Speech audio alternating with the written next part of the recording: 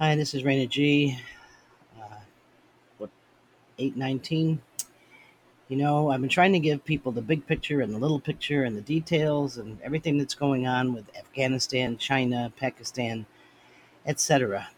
But people still don't get it. I'm hearing, oh, I'm okay with Biden as president. He just made a mistake here. Get the big picture, people. There's more going on in the world than just even Afghanistan. Think about Pakistan's role in all of this. They are a nuclear power. You know where the Taliban are going next, right? They came out of Pakistan. They'll go back to Pakistan. They know we have a weak America. Now what happens? You know what's going on in Australia? Huh. Well, you should, because it's not good, any of it. Um, they herded a bunch of kids into a stadium. I can't remember how many, 2,000 or something like that. And did what? Oh, we need to give them the vaccines without any consent whatsoever. Okay? That's okay to do? You think that's fine?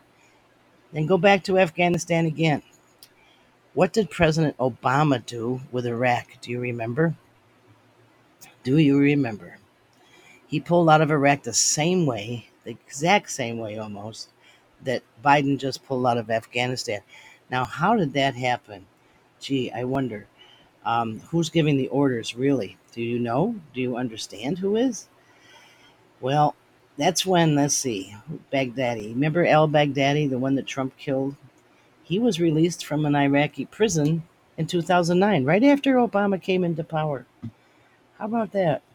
And what did Obama say? Okay, his political promise to end any military involvement in Iraq. It was captured in 2004, and all kinds of stuff was going on. Baghdadi rose quickly to power among the Islamic supremacists. By 2010, he was the leader of Al Qaeda. By 2014, he started the new moniker of ISIS, which, of course, Obama called ISIL, which is anti-Israel. Okay, more than 30,000 people were killed right away. And guess who was killed mostly? Many Christians and Yazidis. Christians and Yazidis were recognized as specific genocide targets in 2016 by the U.S. State Department, but the Obama administration did not prioritize their escape to places such as the United States. What do you think is being prioritized now in Afghanistan? Not even Americans. You saw how many people, let's see, they said, oh, I don't know, 3,000, 12,000, 6,000, 5,000, whatever people have left on military planes from Afghanistan. 250 Americans. That's it. I know we have a lot more people there. And again, I'm going to push the fact that there will be hostages and there will be Christian genocide. You're just waiting till August 31st when their time is up, when they know that the troops are gone completely, when they know that O'Biden, I always call him O'Biden because that's who he is maybe out of office and Kamala is now in charge. They're going to do anything they want. And people are not doing what they need to do to fight them. We should be on the phones. We should be, I don't know, 10 million of us at the Capitol when they come home from their vacations. They shouldn't even be on vacation. Pelosi should have called the House to order as soon as this happened, but she did not. She did not. And that tells you a lot right there. Where are the feminists, by the way? Do they know what's going to happen to these women? Do they understand what happened to the women in Iraq? They were beheaded, especially if they were Christians. They put their heads up on poles. First, they tortured them, they beat them, they raped them, did whatever, then they beheaded them. And you don't think these women in Afghanistan are going to suffer the same fate? What is wrong with you all? What is wrong with you all? This is not a better Taliban. They're much nicer now. Are you kidding me? Are you kidding? You got to be kidding. They're not nicer. They're barbaric. They always have been. For thousands of years, they have been. And they believe in their Islamic law. And they believe in Sharia law, especially when it comes to women. They're not going to stop. It's not going to be easy. It's not going to. What should we do? Everybody, what should we do? What should we? Well, let's see. The UK and France, they're sending in special forces to rescue their people on the streets in their houses. They're getting them out. But our people say we don't have the capability. We don't have the capability. The other thing you should know is that there were F 18s flying not low, but overhead since weeks and months ago in case they were needed. Well, why weren't they needed when the Taliban started taking all the provinces? Why weren't we blowing up all the stuff that they now have in their possession? They were armed. The F 18s are armed. They could have blown up everything without hurting anyone.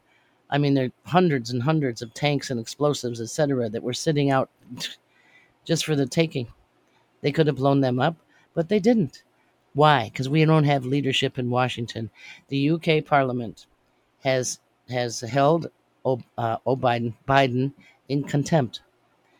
The UK, one of our strongest allies, we've been with them. I mean, we understand the old history, but the UK is holding him in contempt for what he did with this whole debacle. He's getting his orders from higher up. Everything is like by the playbook.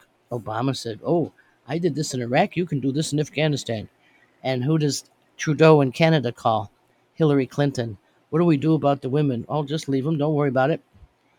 Okay. That's who they're taking the orders from is Obama and Clinton. And then they take their orders from who? Valerie Jarrett and Soros. And they take their orders from who? China. China. China is in charge. You should be all over the internet, all over your social medias, all over your neighborhoods, all over your cars, everywhere, letting people know that we are in World War III and they are totally ignorant of it. They don't understand it. They just see this as, oh, we made a mistake. We shouldn't have been there in the first place. Well, the point is, we were for 20 years. What did you say during those 20 years? What did you do during those 20 years? We're there and we have people there that we need to protect. But once we get them all out, how are we supposed to, first of all, know that we got them all out? Because they have no idea who's there and how many. But once we supposedly get them all out, what do you think is going to happen? And where are you going to be then? Okay, we're out of Afghanistan. Everything will go back to normal now and just let them fight their own wars. That's not what the Taliban are about. The Taliban are Al Qaeda and ISIS, and they will continue to spread their caliphate west. They want the end of Western civilization. We are going to see lots of things on our soil. Are you ready for that?